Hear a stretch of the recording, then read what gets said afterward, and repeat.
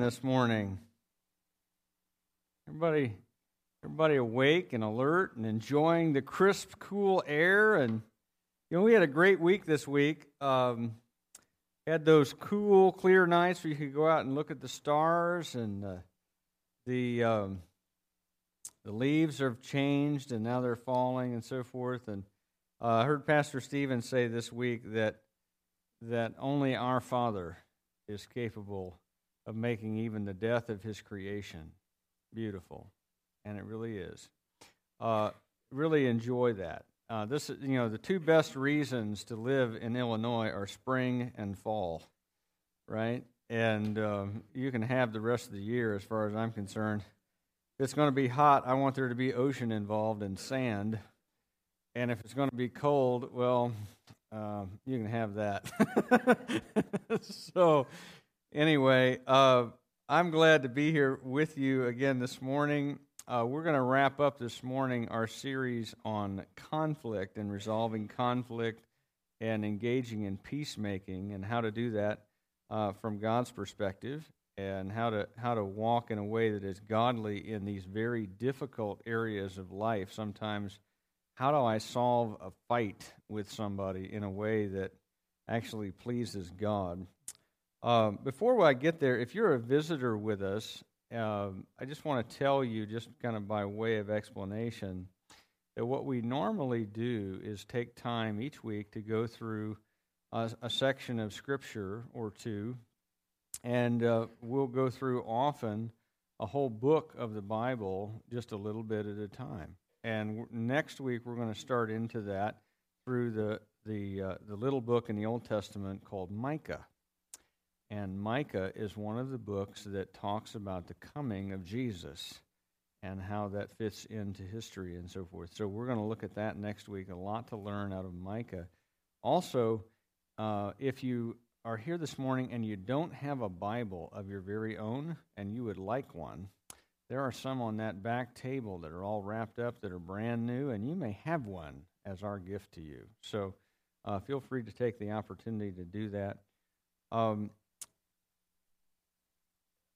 Back to the discussion here about conflict. The reality of it is, solving it is the tough part, isn't it? It's pretty easy to get yourself into conflict, but to get out of it, and to get out of it with the relationship not only intact but more healthy at the end of it, is really challenging.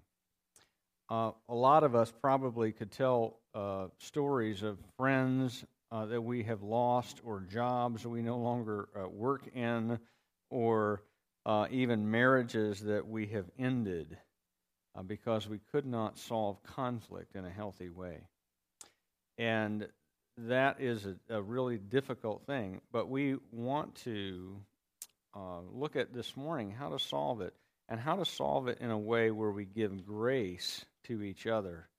We sang earlier about free grace, that God's grace comes to us free, that it's not because of what we earn or how we behave, or in fact it's in spite of how we behave and who we are, that God gives us His grace. And we want to, as a result, therefore, be gracious people to one another and to the people that we know and love and are in relationships with. So I want to look this morning at how it all fits together. I'm going to give you 7 biblical steps to solving conflict. And the first one is examine. Examine. And what that means is this, is that, I heard someone describe this way, that he always thinks things through all the way before he goes off half-cocked, right? And some of that maybe is an accurate description of you, or maybe in your relationship with your spouse or a friend or your boss or whatever. You tend to just, when something upsets you, to just react immediately. And maybe that reaction wouldn't necessarily be the most appropriate way of responding. And what we want to do instead is just step back, take a breath, and then examine your own thoughts and your own feelings and your own actions to discover your part in bringing conflict about. And then to take ownership of that. In other words, not to then start going, well, yeah, I did that, but da-da-da-da-da-da-da. Here's the exculpatory circumstances which make them more at fault. Well, that all may be true, and in fact probably is, at least to a limited degree. But you've got to accept, as you examine, that you are often part of the problem. In fact, as my mom used to say when we were growing up as kids, we'd be fighting and back and forth, and Mom would always say, well, it takes two to tango, right? It takes two to fight also. And that's the reality that we all live with. And so somewhere in there, I'm making a contribution to the fact that there's a fight, right? And so step one would be to examine myself, first of all, and identify my own part in that and bringing this about. And often maybe you don't think you're a big part, but often there's enough responsibility for a fight to go around. And very often part of it stares you in the mirror every morning. And so you need to consider that first. So here's what Jesus says about it. If you got your Bible, go to Luke chapter 6, verses 41 and 42. This is a fantastic illustration that he gives. Jesus is a master teacher, and he has illustrations that are vivid. This is what he says here in Luke 6, 41 and 42. Why do you see the speck that is in your brother's eye, but do not notice the log that is in your own eye? How can you say to your brother, brother, let me take the speck out of that is in your eye, take out the speck that is in your eye, when you yourself do not see the log that is in your own eye? You hypocrite. First, take the log out of your own eye, then you will see clearly to take out the speck that is in your brother's eye. Now, can you just imagine if you actually saw that, what it would look like? You got one guy with a speck of sawdust right here, and one guy with this plank, sticking out right here, right? And what he's saying is, very often we can't see our own sin. It's obvious to everybody around us, but we ourselves can't see it many times. And often it's easier to want to go on sawdust inspection with everyone else when here we've got the big log sticking out of our face. And so Jesus' admonition to us is real simple, that you need to first take the lumber out of your own face. And then you can deal with somebody else's sawdust. And to see it in that way is really, really helpful. Amen? That what our natural reaction is to see, well, they have a log and I have a speck. And when it comes to measuring sin, theirs is humongous and mine is minuscule. But Jesus says, no. You need to look at it in the opposite way. You need to see your sin first and most, and be most concerned about resolving that with yourself first. And then, he says, after you have the logectomy, then you can see again, and you can see clearly. And that leads us to step 2. And step 2 is this word. This is an old word, but it's a good one. The word is forbear. Forbear. Forbear. And what it means is to overlook and to be patient with minor stuff.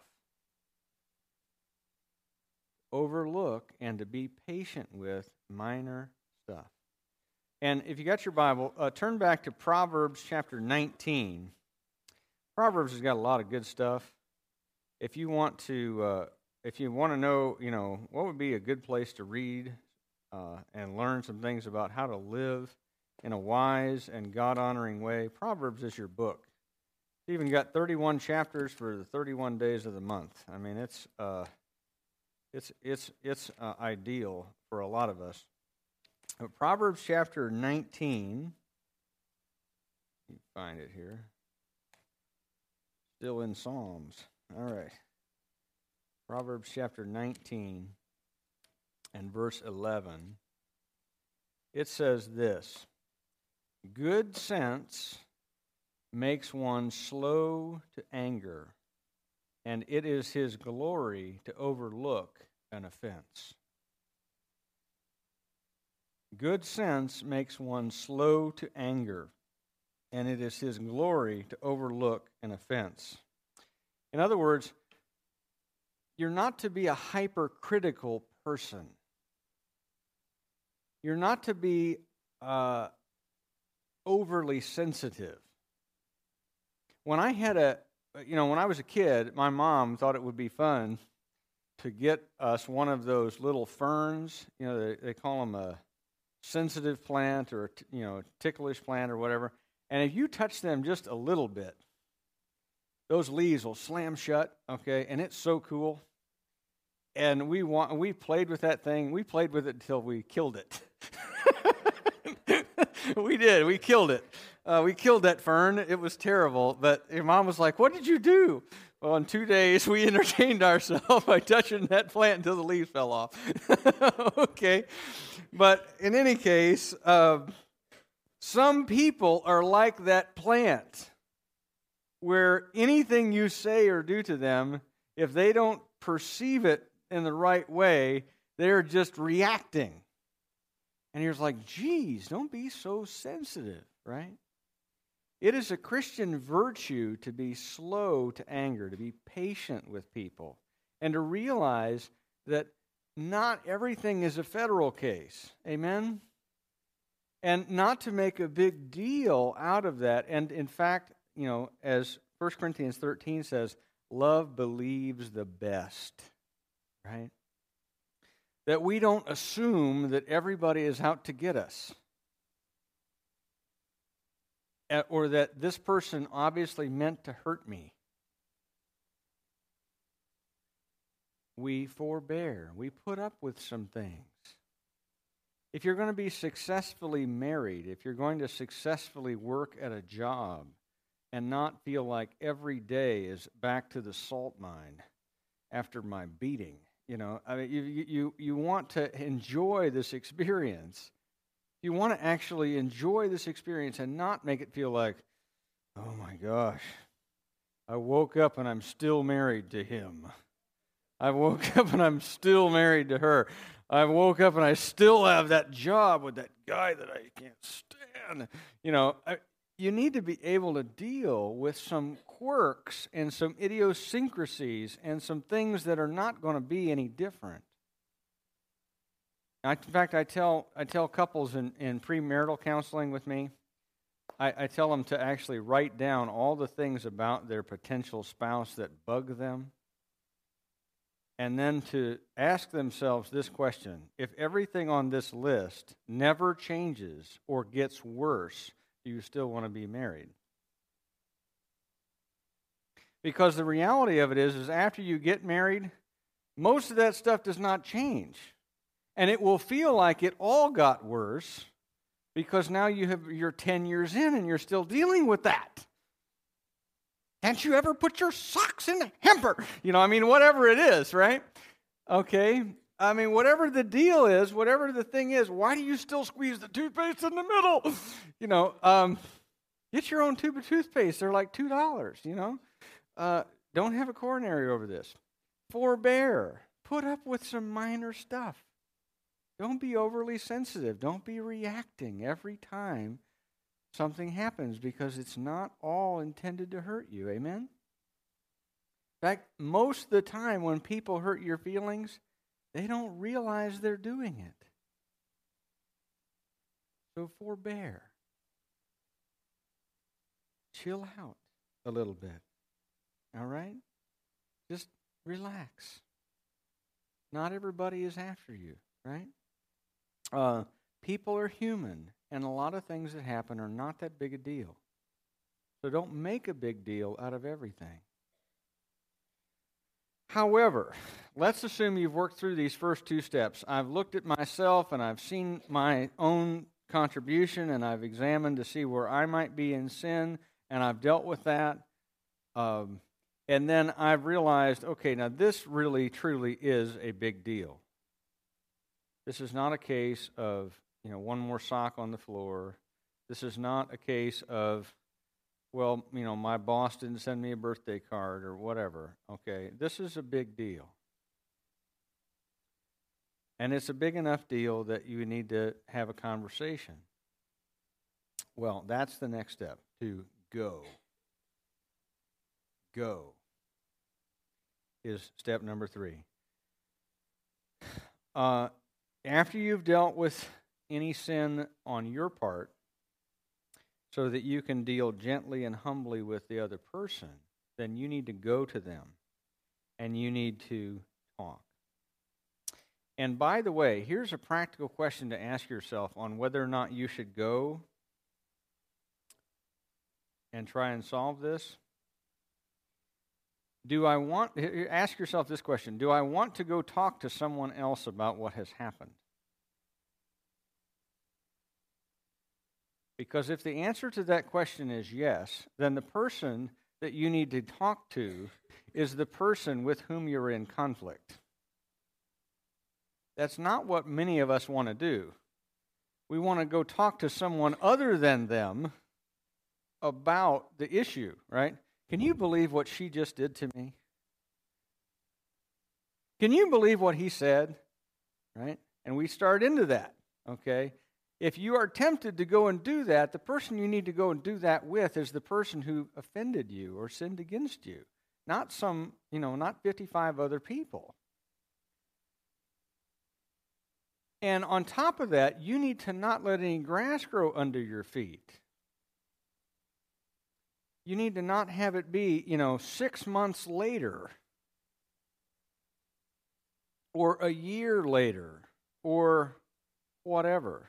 One of the rules that Karen and I have, this is kind of the rules of engagement at our house. One of the rules that we have is you can't bring it up if you didn't bring it up when it happened. Okay. In other words, you don't let a week go by and then go, hey, remember last week? No, I don't remember last week. I don't remember what I ate for lunch yesterday. What do you mean, do I remember last week? You can't do that to people. You put people in a bad spot. You go, why didn't you talk to me about it then? You've got to go immediately. You can't go 6 months or 6 years or after we've already gotten the relationship distance built. Don't do that. Go immediately. Go quickly.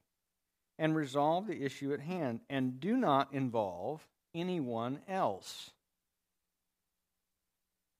Do not involve anyone else. And also, word of encouragement, okay, on this. Don't come talk to me. I'm someone else. Okay? Don't talk to the elders about it. Don't say, well, I just really needed advice. Okay? You don't need advice. You don't need to find out what God's will is on this. He's made it very, very clear. Okay? In fact, let me show you where he's made it clear. All right? Matthew chapter 5, verse 23 to 24. Okay? This is part of the Sermon on the Mount. Famous passage. Matthew 5, 23 to 24. He says, what Jesus says. He says, so if you are offering your gift at the altar, and there remember that your brother has something against you, leave your gift there before the altar and go. First be reconciled to your brother, then come offer your gift. You know what Jesus is saying there? Jesus is saying that before you go to worship, or even if you're there and you realize that you're in conflict with somebody, you need to go then. And in fact, it's so important that you can, if you're in the middle of offering a gift in the middle of worship, that it's you realize, you know what, I'm still in conflict with so-and-so, you need to go. You need to leave church and go solve it with that person, then come back. It's more important to God that we be right with one another so that we can be right with Him than that we pretend like everything is right in my relationship with God while this over here with someone else is still going on.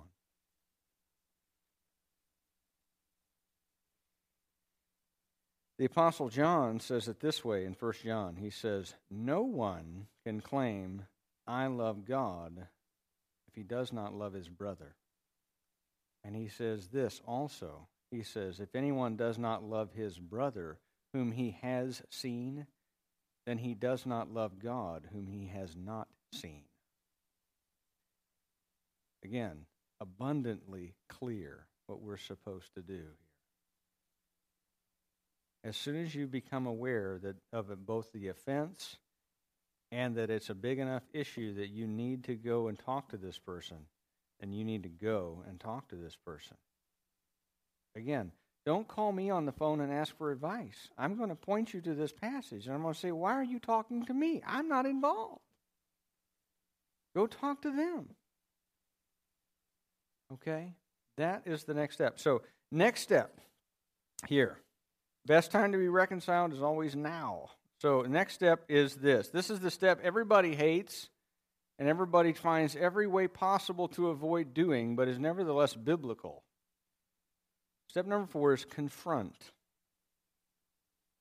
And what that means is that after we arrive to the place where we're meeting the person, that we lovingly talk to them about the issue.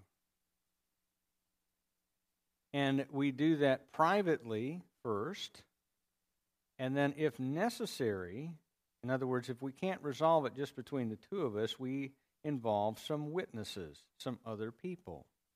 But this is the step that lots of people want to get out of order. What they want to do is go and recruit everybody to their side first, and then go and talk. Well, see, I talked to my mother, and I talked to the pastor, and I talked to 3 of the elders and my best friend, and we all agree you're wrong. Okay. No, that's not what Jesus tells us to do. Okay? Let's look at what he does tell us to do. All right? It's Matthew chapter 18. Those of you who are familiar with this topic knew that eventually I had to get here. And so we've arrived. Matthew chapter 18, verses 15 to 20.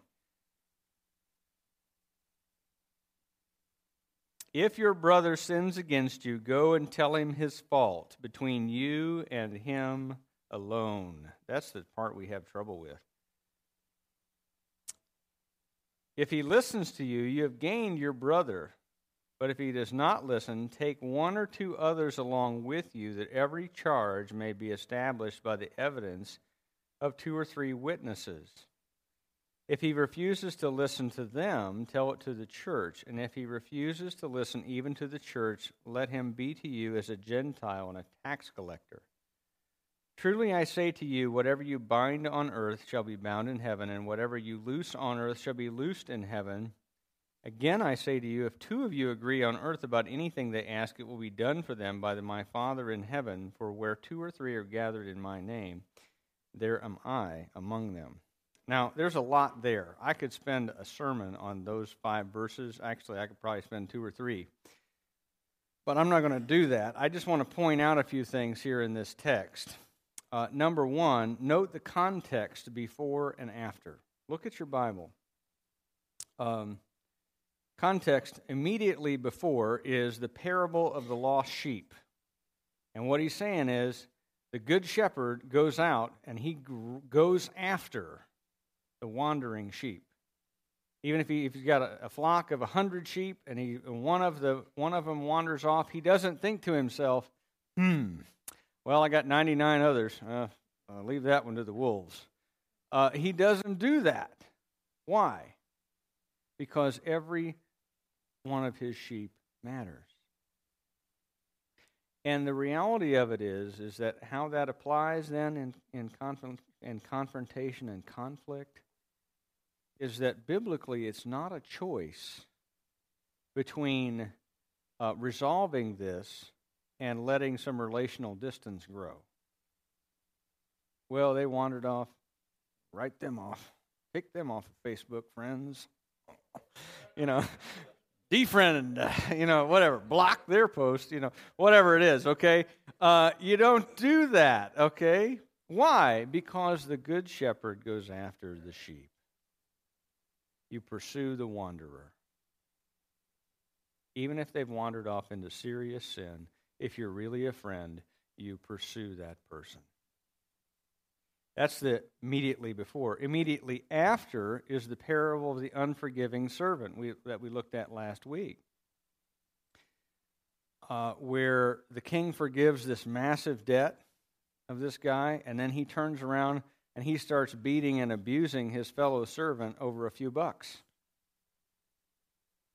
And Jesus says, look, God has forgiven you this massive thing, and you have therefore no right not to forgive other people lesser things that they have done against you. That's the point, right? And so you've got both of these on bookends of this instruction. And the reason that they're there is that on the one hand, Jesus points out the value of going after that wandering person. And on the other, he's saying, and by the way, when you catch up to them, you need to forgive. You need to forgive like Jesus forgives you and forgives me. So there's that. And then in addition to that, he gives some very clear steps to follow. And he's saying, look, the goal of this whole process, as you look at it in context, what he's saying is the goal of this whole process is reconciliation and restoration of relationship and holiness achieved in a loving way. And the goal is not punishing this person. That's not ever the objective. The objective is that you would be reconciled and at peace. But nevertheless, there are some steps to follow. So you start first, verse 15, by yourself. You don't talk about it with anyone else. And the reason is that you make it exponentially harder as soon as you involve other people. Because what the natural reaction of somebody who's in conflict, when they find out that you have already talked to your mom, your coworker, your friend, your whoever, about this is to go, well, I'm glad I did it now because you're a jerk and you deserve it, right? It makes it harder to solve when you involve other people because now you've dragged their name through the mud. So you go, just the two of you to start with. And then, if you have wrestled around with it and you still can't solve it, and by the way, this assumes that on both sides there's a desire to actually solve this thing, not to just keep fighting. And in Christian terms, there's no option but to not be reconciled. Okay, you have to be reconciled. You don't have there's no other choice where God says, well, unless the person is really difficult and really a pain in the neck, and then you can just be unreconciled and at war for the rest of your life. That's perfectly okay. I've looked in my Bible, that's not in there. But this is where it says, go and try and be reconciled with your brother, because the goal is to, verse 16, into verse 15, gain your brother. To restore that relationship that was broken or fractured. And that'll solve it in about 90% of the cases, because most of the time people have no idea. You ever get in a relationship with somebody and they do this? Well, you know what you did. No, I don't. Otherwise, I wouldn't be asking. Right? I'm not a mind reader, but I can tell that you're upset with me. I just don't know about what. And you've got to be clear with me. Otherwise, I can't apologize for what I don't know that I've done. But in 90% of the cases, if you actually take steps to lovingly, after you've dealt with your own stuff, go talk to the person, they'll be like, oh, I am so sorry. Please forgive me. The other 10% of the cases, well, maybe you need to get somebody else involved. And so this is when you get me on the phone, or you call one of the elders, or you call a deacon, or a deaconess, or a trusted friend that you can trust, not to just take your side. You don't want that. You don't want an ally. You want a mediator to come into that conversation with you and say, okay, this is the role that if you're having struggles in your marriage that a good counselor plays. To say, well, let's talk it all out and then let's solve it together, the three of us. And that's step 2. So that you take one witness or at a maximum 2, so that everybody is clear on what's going on.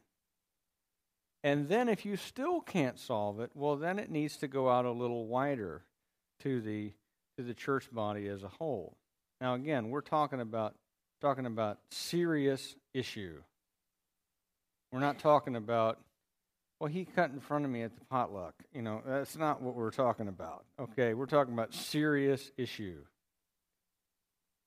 Okay, then it needs maybe the involvement of the remainder of the church body. And if at that point the sinning person or people do not repent, then Jesus says, at that point, treat them as Gentiles and tax collectors. In other words, as if they were unbelievers. As if they were unbelievers. Because one of the ways that you can tell whether or not someone is a believer in Jesus is whether or not, when they are confronted with their sin, whether or not they repent. Because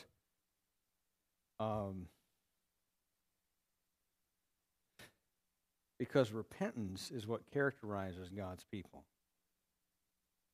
And where there is no repentance, it may be because there is no truly regenerated heart to bring it about.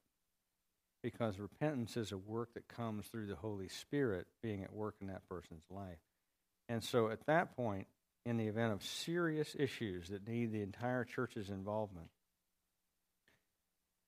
then you have to, at that point, say, I don't think this person is a believer. And if they're part of the church, if it's a serious enough issue, like a 1 Corinthians 5 type thing, they have to be put out of the fellowship. And you don't do that lightly, and you don't get in a hurry to do that. But at the same time, that's what Jesus tells us to do. Because Christian people are to be distinct from the world. And where they're not,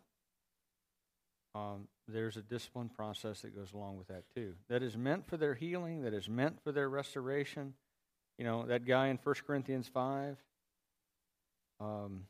he gets restored in 2 Corinthians because he repented. He demonstrated that he was a true child of God. Even though he was in serious sin, he repents and he goes home. Now, when you're confronted, here's step 5. The godly thing to do is confess.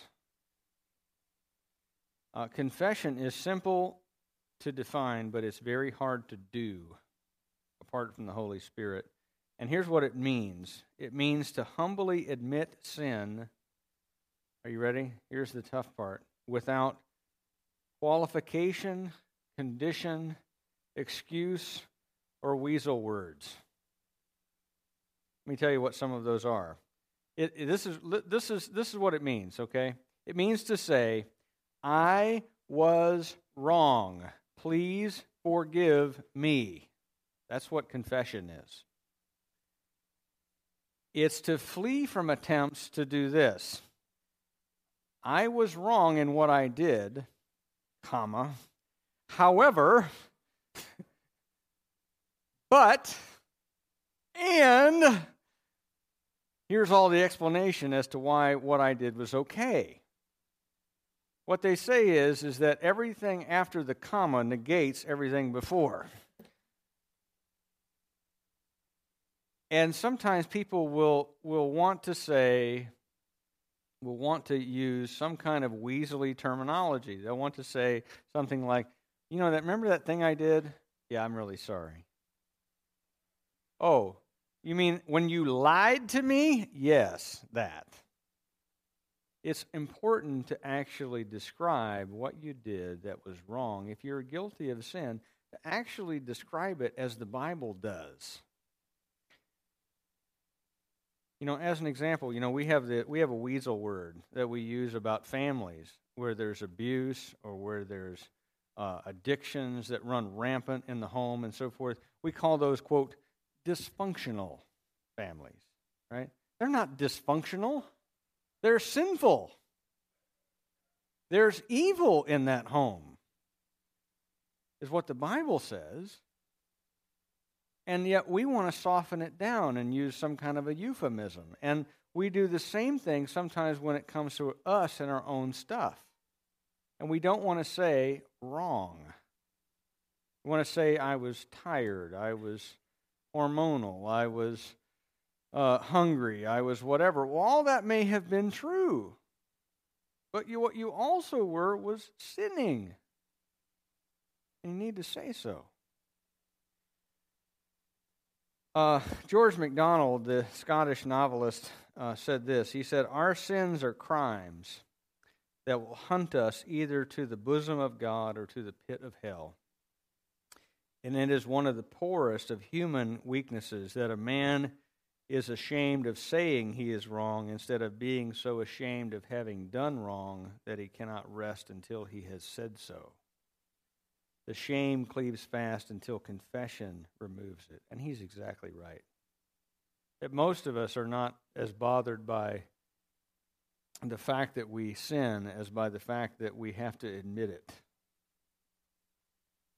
We know that we sin, but we don't want to have to actually cop to it. And so we try to work our way around it. But there's great power in actually admitting to what we've done, confessing, and repenting. Apostle James, Jesus' brother, said it better than Pastor MacDonald. He said, James 5:16, he said, confess your sins to one another and pray for one another that you may be healed. For the prayer of a righteous person has great power while it is working. In other words, the idea is that, our sin almost always takes place in some kind of a relational context, with other people or with God. And there's great power in confession with one another and saying to your spouse, baby, I was wrong in X and X and X that I did, and I'm sorry. Please forgive me. There's huge spiritual power in admitting out loud what we've done and praying then together with that person and being healed of that thing. Next step, if you're the offended party, is forgive. Forgive means to release those who have wronged you or hurt you from anger and bitterness and from harboring that thing. It means to refuse to hold past hurts against people. A lot of us like to do that. We like to remember and nurse and keep a list of all the things that person has done. But I want you to turn with me over to Colossians chapter 3. Got just a couple of more verses here we're going to look at. Colossians chapter 3.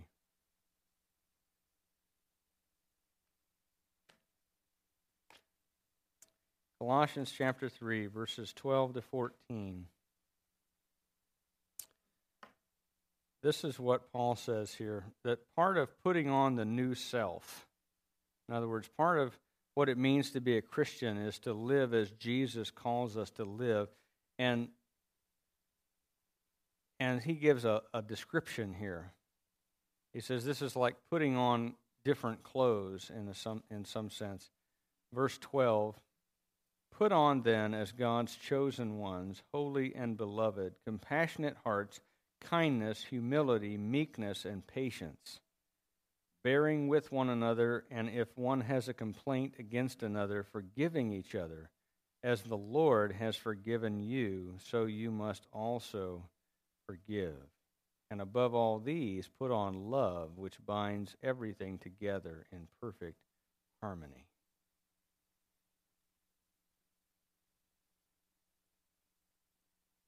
Remember the parable of the unforgiving servant? Any of these characteristics sound like that guy? No, not so much.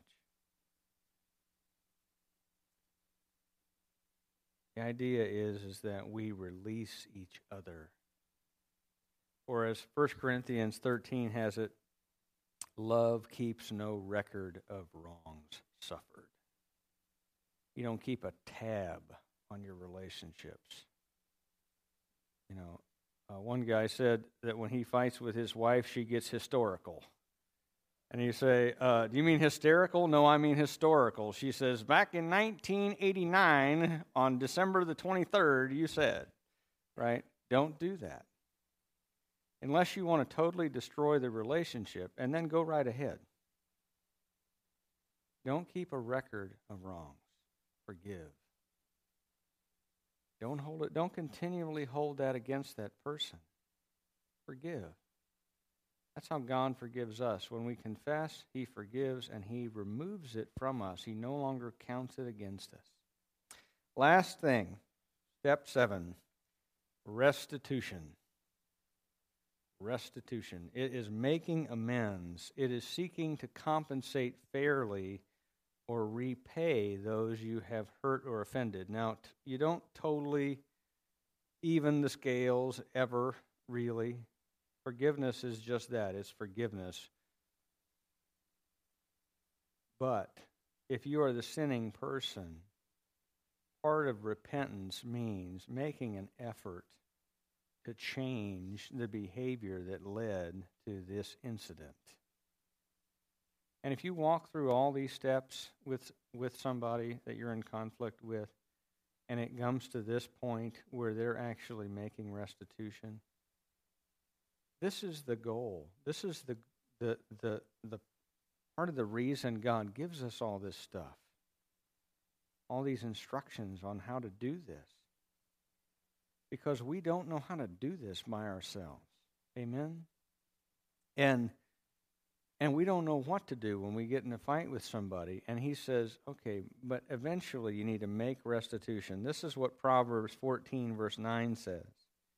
Fools mock at making amends for sin, but goodwill is found among the upright. Ephesians 4:28 says, he who has been stealing must steal no longer, but must work, doing something useful with his hands, so that he may have something to share with those in need. In both cases, the idea is that we stop doing what we were doing, and we start doing something else. And part of our repentance is turning away from whatever it was and putting on a different kind of behavior.